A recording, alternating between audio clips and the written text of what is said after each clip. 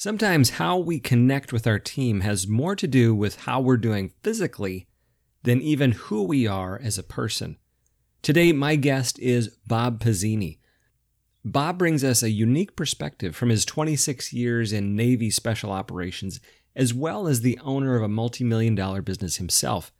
He's experienced firsthand insights on how changing your diet, your nutrition, and your health affect your brain and affect your leadership. Hey, welcome to Communication on Point. I'm your host, Dean Hefta. This program is dedicated to bringing you insights to help you grow your leadership and increase your influence. And today is no exception. Let's get started.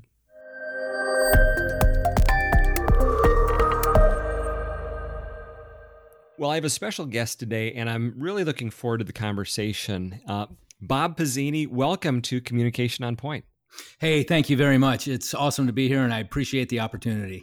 Your background is really so much steeped in leadership at so many levels, whether it's the military or as an entrepreneur and a CEO.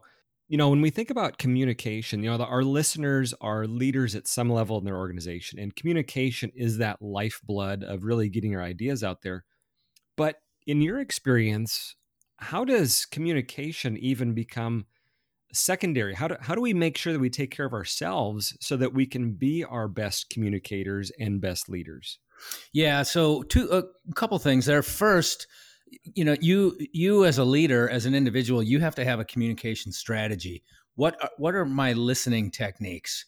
What are my speaking techniques? There's so many complexities to communication: internal communication, external communication, vertical communication, horizontal communication. So, and if these are new terms to leaders, I would say that you're behind. Not that you have to be the master teacher of all things communication, but you need to be aware of all the tools at your disposal. So the significance is, in the moment, in this situation, what's going to be the most effective method for me to communicate? So somebody could come in and say something very alarming, or somebody could bring me information that's surprisingly negative, and they would say, "Bob, you're not going to believe about this terrible thing that just happened." My communication needs to be measured, it needs to be controlled, and these methods need to be in my conscious, so I don't overreact and I don't underreact. That's one aspect. So know the tools of communication and put them to use as appropriate is kind of the summary there. The second thing, and the thing that I think is even more important and even more overlooked, is that as a leader, you can communicate in the best manner possible if you are well rested and well hydrated and well nourished, and you exercise on a regular basis, and you pay attention to your brain and heart health, and you're a lifelong learner. If you tie all of those things together as a daily practice to generally become a better leader, then your focus on those communication skills will be dialed in. Well, that's a really interesting take, because maybe it's less so now, but I think there's still this element of it, and that is this heroic leader where they have to talk about how I'm working 90 hours and I don't have time to work out, and this heroism that comes from it. How do you see that playing out? Have you seen that in your career, and how does that fit into this coaching that you've just given? Like, hey, you got to rest, you got to drink water, you got to eat right. Yeah. So the summary is those types of leaders are short-lived. Their life expectancy is much less than and I was that leader, by the way. I was that heroic, I'm going to save the world, I can get by on 2 hours of sleep.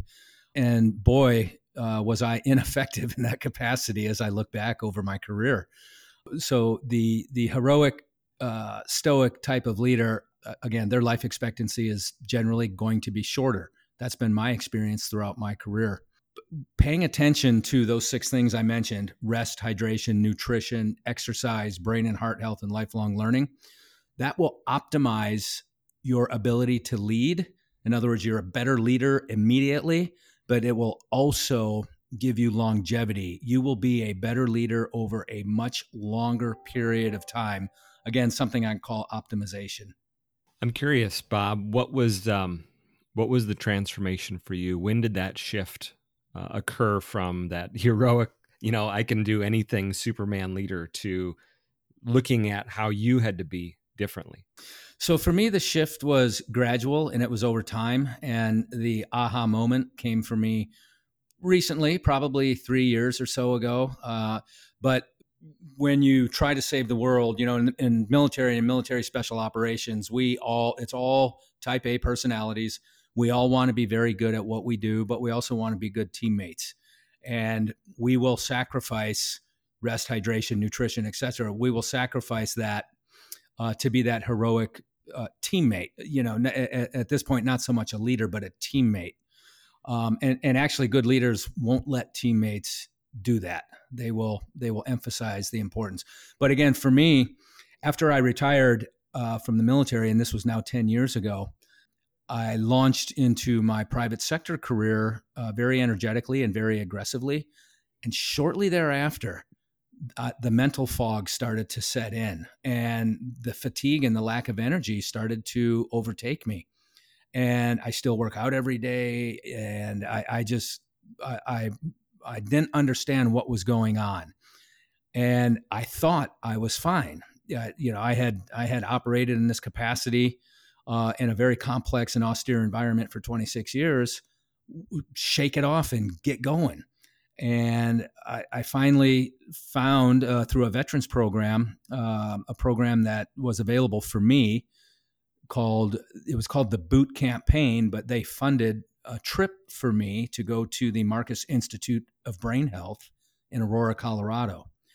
And it was a 3-week outpatient program where I learned more about the functioning of my brain and my heart and, other aspects of brain and heart health. It's stuff I wish I would have learned 30 years ago. But actually, this science didn't exist 30 years ago. Some of the things I learned were scientifically proven as recently as 2010 or 2012 when we talk about the way the brain functions and the way the brain reacts and the body reacts to different stressors. So that's a long way of saying I've learned this really over the course of my career, but it took mental fog and physical fatigue for me to do something about it. Well, it's been said that we can only learn something once we're ready, and it sounded like you were ready, and then the instructor emerges once we're ready. And so, tell us about when we think about the leader who has to be such a clear communicator to the organization, and their communication can't be more clear than their ability to process the world, and that requires very high levels of mental processing. And our brain burns a lot of calories. It's our most important organ. So what are some of the big insights that you've applied in your leadership and taking care of yourself that came out of that experience with the Institute of Brain Health? Sure. So there's 3 things really when we talk about brain and heart health, and that is your sympathetic nervous system, your parasympathetic nervous system, and something called neuroplasticity. Actually, I'm going to add a fourth. The fourth would be heart rate variability. And let me just go through those real quick. Fight, flight, or freeze is another way to describe what happens when your sympathetic nervous system takes over. And so typically we associate that with the tiger is chasing me. I've got to run as fast as I can. Your sympathetic nervous system takes over. Your heart rate accelerates, your blood pressure goes up, your blink rate goes up, your vision literally narrows, and your ability to mentally process things is reduced. It's reduced significantly, not only when the tiger is chasing you, but when somebody brings you very good news or very bad news, or when stressors happen to leaders in the workplace. Your sympathetic nervous system takes over, or it can take over if you're not aware of it. The counter to your sympathetic nervous system is your parasympathetic nervous system, often called rest and digest. You can activate your parasympathetic nervous system simply by using breathing techniques. And there are 4 or 5 very well-known breathing techniques, but I'll just summarize by saying, stop and breathe. We've all heard that before. But generally speaking, if you take 1 minute, only 1 minute, and have inhalations that are 4 to 5 seconds in duration, and exhalations that are 6 to 7 seconds in duration, you are activating your parasympathetic nervous system in that 1 minute. What happens in that 1 minute? That narrowed vision widens, pulse rate goes down, blink rate goes down, blood pressure goes down, mental acuity increases, your ability to see and have this more comprehensive situational awareness is increased. So you can control that yourself, or you can let it get out of control.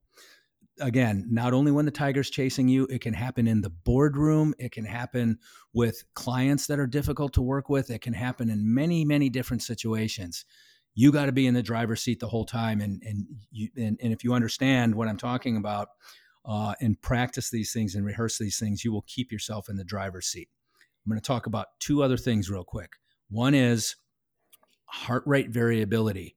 So as we transition between sympathetic and parasympathetic, increased heart rate, decreased heart rate, etc., as your heart rate goes up, it can go up in this linear, smooth fashion, or it can go up in this jagged, rigid, uneven fashion. Same thing as it comes down. If it's jagged and rigid and nonlinear, that's very exhausting mentally and physically.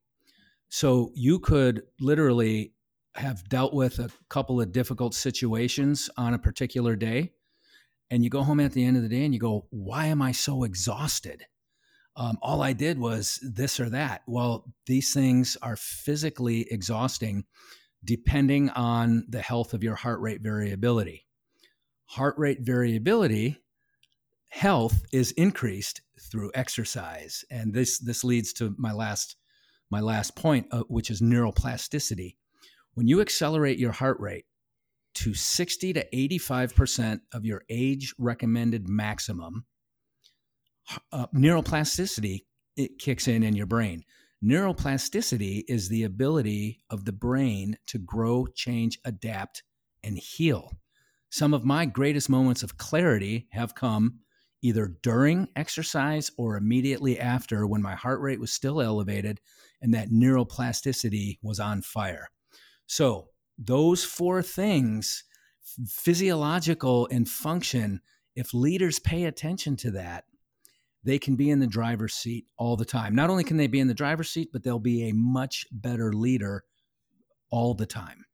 Well, certainly we're learning more about our brain and body connection. And I think this is really interesting to think about how the pieces fit together. Because, a lot of times when we talk about improving our ability to communicate, it's a really cognitive exercise. We're talking about these different skills and tricks and tips. But if we step back from that, what you're suggesting is simply exercising on a regular basis may be one of the biggest contributors to our ability to think and to speak more effectively as a leader. Is that a good way to understand this? Absolutely, yes, and scientifically proven, and it has been my personal experience. My body and my brain have been talking to me my entire adult life. Sometimes I understood the signals, oftentimes I did not. I understand the signals a lot better now, and it has made me a much more, I would say, competent, comfortable leader. And that's not just the way I feel. That's the feedback that I get from those around me, and their comfort level around me, and their willingness to come and give me information that's really bad or really good, because I'm not going to overreact either way. I'm going to have a level, measured reaction. Well, and that brings us back to a comment that you made earlier. When you were talking about the tools that we need to be aware of and be able to use as leaders, you mentioned this ability to know in this moment what's best. That's a real kind of a self-discipline thing to be mindful, because we might just assume that I always need to be calm, but that isn't really what you're saying, is it? Tell us more about this in the moment, what's best. Sure. So Chris Voss wrote a book. He was a former FBI hostage negotiator. He talks about something. So this is a tool. Tool number one, it's called tactical empathy. Tactical empathy. I'm going to come back to tactical empathy in just a minute, but that's a tool. There are 3 levels of listening. You can listen only long enough for that person to stop talking so you can then say whatever it is you want to say. That's called level 1 listening, and that's really not listening at all. Level 2 listening is empathetic listening. It's being in the moment. It is putting yourself in that person's shoes. It's understanding where that person is coming from. So if you're an empathetic listener, a level 2 listener, you're going to let that person talk as long as they want to talk. And then level 3 listening is level 2 with the addition of reading body language. Does their body language agree with what it is they're saying? So those are simple tools that just knowing that level 1 through level 3 listening, you can apply that to various situations to give that person the appropriate level of attention. Oftentimes, when you get to level 3 listening and this tactical empathy that I'll discuss in greater detail here in a second, the person that you're talking to or talking with will often resolve the issue themselves. The answer is within them. And if you listen appropriately and ask a question, the right question here or there, they will often resolve the issue themselves. And that's what a good leader seeks. Even if I know the answer immediately, I would rather take that person through that listening and that communication drill and allow them to arrive at the right answer themselves. And that's developing your subordinates. That's key to leadership. Okay, so we had level 1, level 2, level 3. Let me talk about tactical empathy. So empathetic listening, once again, empathy, pathy, to be with. So I understand, I'm with you, I hear what you're saying.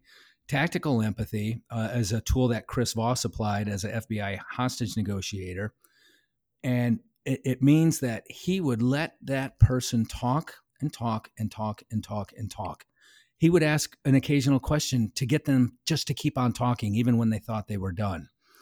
And he's doing 2 things with that. One, he's kind of exhausting the, in this case, we'll call it the hostage taker.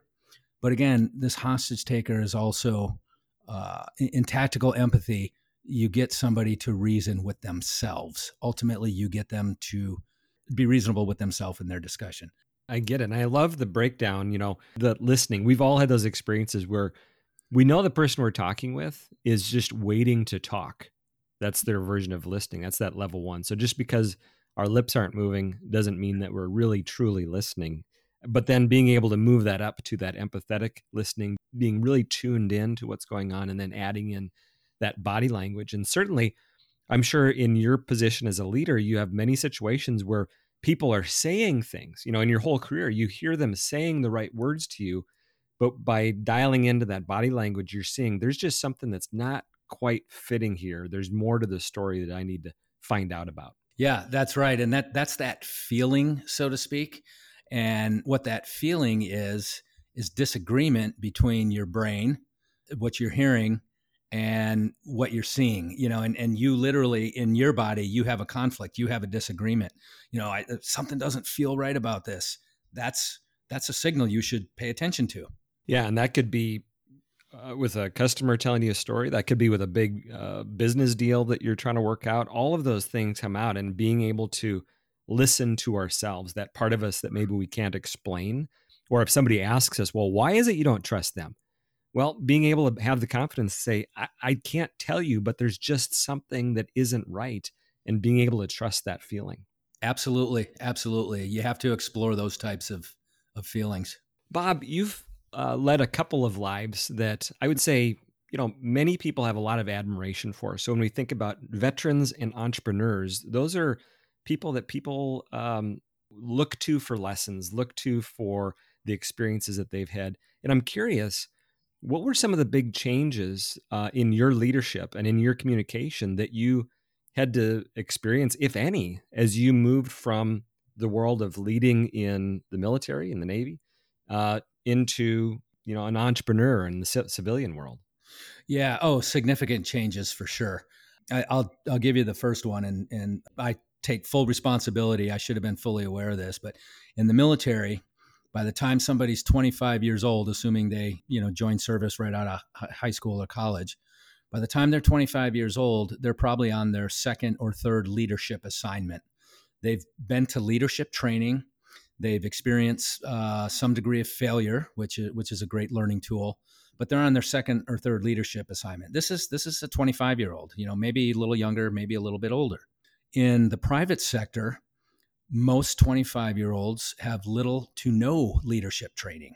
They might have an MBA, they might be a subject matter expert at, a particular task, but they really haven't been exposed to deliberate leadership training. So the mistake I made in my first round of hiring managers a while back was I took these highly educated people and I mistake that for leadership experience. And it didn't take long for that to expose itself. And again, my fault. I take full responsibility. I should have known better. But I had to do something about it. I created a problem by putting the wrong people in key positions, and I just had to face up to that, own up to that, and do something about it. And doing something that's for the greater good. That's not just for my good. That's for the good of everybody else on the team. That is a great point, because somebody several years ago was telling me about their experience coming out of the military. And whether it's somebody that's 24 years old or somebody that's 28 years old, they said one of the challenges they have coming out is they have had 3 or 6 or 7 significant leadership positions. Maybe they've been in charge of a bomber or something at extremely high levels of responsibility. They come out and find themselves in a fairly mundane position, perhaps because of their quote unquote experience or age. And I guess I hadn't thought of the reverse of that, of you in your experience as a leader, not then having 25-year-olds or 28-year-olds that had that kind of experience. So I think that's a great point. And it's almost like it's identifying what's somebody's leader age, and that's completely separate. Yeah. It's separate from their actual age, right? Yeah. Oh, for sure. With lifelong learning, you should just continually hone that leadership skill and get better and better and better as you go along.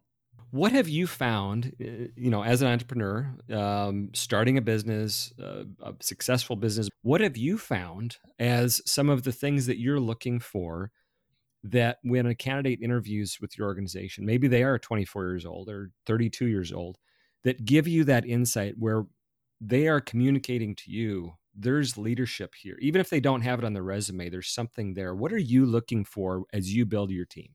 There's a variety of things there, but I think the one thing is, how well does that person know themselves? How candid are they being?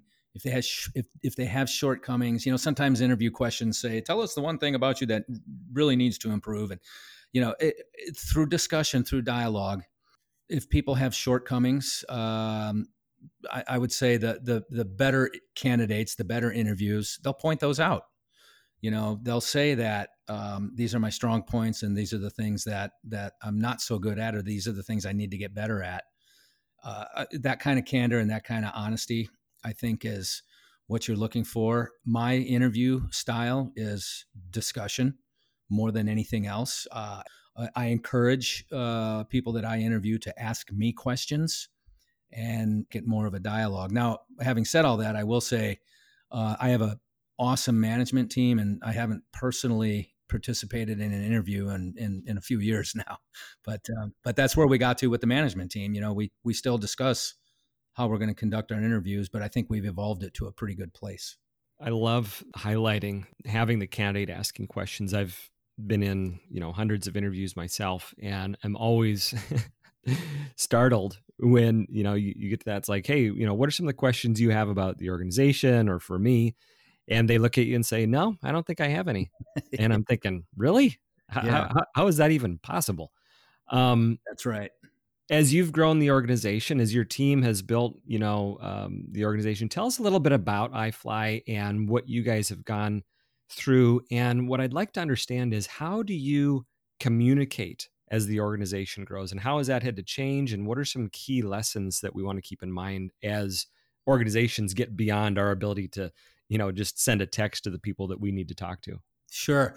So iFly Virginia Beach Indoor Skydiving.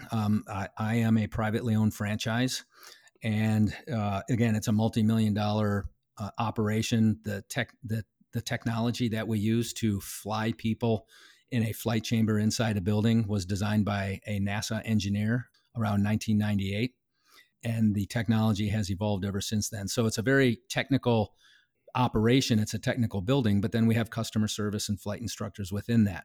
after I got the project funded and I found the investor and I found the bank and I got everything put together, now it was time to focus on the team while we're building the building and establishing, operating procedures, so to speak. So I had three things on a document, and those three things were core values. And those three core values were loyalty, integrity, and professionalism. And I use those words in front of the entire team every day, all the time, walk past them in the hallway, team gatherings, team training sessions, etc. I focused on loyalty, integrity, and professionalism. And if people pay attention to that, if they hold themselves accountable and if they hold others accountable, it really gives you a foundation like no other. It's incredible to see how this worked. That was year one. Year one, all we had was those three words on a piece of paper. Year two, as the business stabilized, or at least we got open and we figured out what we were doing, I was able to put on a piece of paper what I call the strategic vision or the strategic plan. And, this is not rocket science on my part, and everybody's heard of mission, vision, values. So I have mission, vision, values. I have strategic areas, I have focus areas, and I have goals for the year. And I actually added a section called culture. Culture used to be a bullet under strategic goals, I believe it was, but culture became an entity unto itself. So culture gets its own 7 or 8 bullets on the plan. But in answering your question, this strategy document gives everybody a very clear vision of my vision. It gives them a very clear understanding of my vision, and it gives them the guidance, not the step by step, but it gives them the general guidance on how we're going to move this thing forward. And it gives everybody something to rally around. So to answer your question, giving clear guidance, written, verbal, reinforced through various programs, giving that very clear guidance and then repeating it often is critical. So our strategic plan, which I update every year, has those areas that I mentioned. We have mission, we have vision, we have values, we have our motto, which is excellence in all we do. And then I have focus areas, I have growth areas, I have culture, and then we have the specific goals, and every goal has a programmatic behind it. It just gives everybody a clear understanding of who we are and what we're trying to do. Well, it sounds like a very powerful tool in getting out kind of the essence of what's in your heart, because in any business, I mean, the fingerprints of the leader are all over it. And this is a way for you to get that out and probably allow people to make the decisions that need to be made in real time because they're clear about who are we, where are we headed, how can I go about doing this so that I can be more confident to make those decisions on the front line. Yeah, absolutely. One of the traits of highly effective CEOs, as identified by Harvard Business Review, is decisiveness. And if you're indecisive, that can infect others on your team. If you're indecisive, others will be indecisive. And so decisive leaders don't get it right every single time, but that indecision could be more costly than a wrong decision. And to your point, you just filter that down to the lowest level possible. Hey, you are empowered to make decisions as long as you have the best interests of the company in mind and you feel you're well informed on making this decision. And they will make mistakes from time to time. But again, if their intent is well placed, if they're bought into the mission of the organization, those mistakes are hopefully just going to be a learning process and not a big financial loss. That's right. Tuition, right? Yeah. Yeah. This is great. We've talked about the kind of the physiology of the leader and how taking care of ourselves and being tuned into ourselves affects how we communicate. We've also talked about the ability to be very in the moment. What's the most important thing for me to do right now in how I'm being as a leader? The things that you're looking for in your team, finding people who have self-awareness. Do they know who they are, their strengths and their weaknesses? And I'm curious for the listeners, what's one thing or one concept that if you really, maybe we have talked about it, maybe we haven't talked about it, what do you really want to highlight when it comes to growing leadership and improving our ability to communicate as leaders? Sure. So I'll highlight two things. One is you have to have a foundation in leadership. You have to build a foundation. Ask any leader, hey, what's the foundation of your leadership? And the majority of them are not going to have an answer. Now, some will have a very good answer, or I shouldn't say good, some will have a very well thought out or well defined answer. But having a foundation in leadership is critical. And I'll give you a quick example. For me, my foundation rests in leadership styles and power types. You can Google the 6 leadership styles, the 12 leadership styles, the 15 critical leadership styles. Pick 3, pick 6, pick 9. The point is that you pick them. You pick leadership styles that feel good to you, that match your brand, that match your personality. A visionary, a pace setter, participative democratic, which I don't really recommend. There's a variety, affiliative, there's a variety of leadership styles. I coach youth hockey, so I use coaching as a leadership style. I look for opportunities to use some coaching techniques in my leadership style. But let's just say you have 6 leadership styles that you keep in the conscious and you put them into play when it's appropriate. That's part of your foundation. The other part is power types. What type of power do I need to exert right now? Do I need to be, a dictator? Hopefully never. Do I have informational power? Do I have positional power? Do I have referent power? Do I have charismatic power? Again, you can pick your 3, your 6, your 12, but pick the ones that feel good to you. So build a foundation, leadership styles and power types. And like an artist with a palette of colors, you have this palette of leadership styles and power types in your foundation. And you can mix and match those things to get the appropriate response for the moment. An artist, if he or she is painting a blue sky on the canvas, but the blue on the palette is too dark, they'll mix a little white with it, lighten it up, get just the right touch. And a foundation in leadership is the exact same thing, in my opinion. So I think leaders should have a foundation. The second thing I will tell you is that something General Mattis says in his book, Call Sign Chaos: be brilliant at the basics. We have to revisit the basics often and be very good at them. Some of these leadership seminars and these leadership institutes, they have very complex matrices and these other ways that they apply leadership. And that has just never worked for me. What works for me is going back to the basics, being brilliant at the basics, or trying to be brilliant at the basics anyway. And, going back to being in control of myself. So build a foundation and keep those basics in the conscious. Last thing I'll say about General Mattis and communication. And I have a sign on my door to remind me. But at the end of the day, I ask myself, what have I learned? Who needs to know it? And have I told them? Now, again, you can Google that. It's all over the internet. It's a fairly new concept for me. I discovered it when I was reading Mattis's book a couple of years ago when it came out. But that's a very basic tool of communication. And it's one that should be on the leader's mind every day.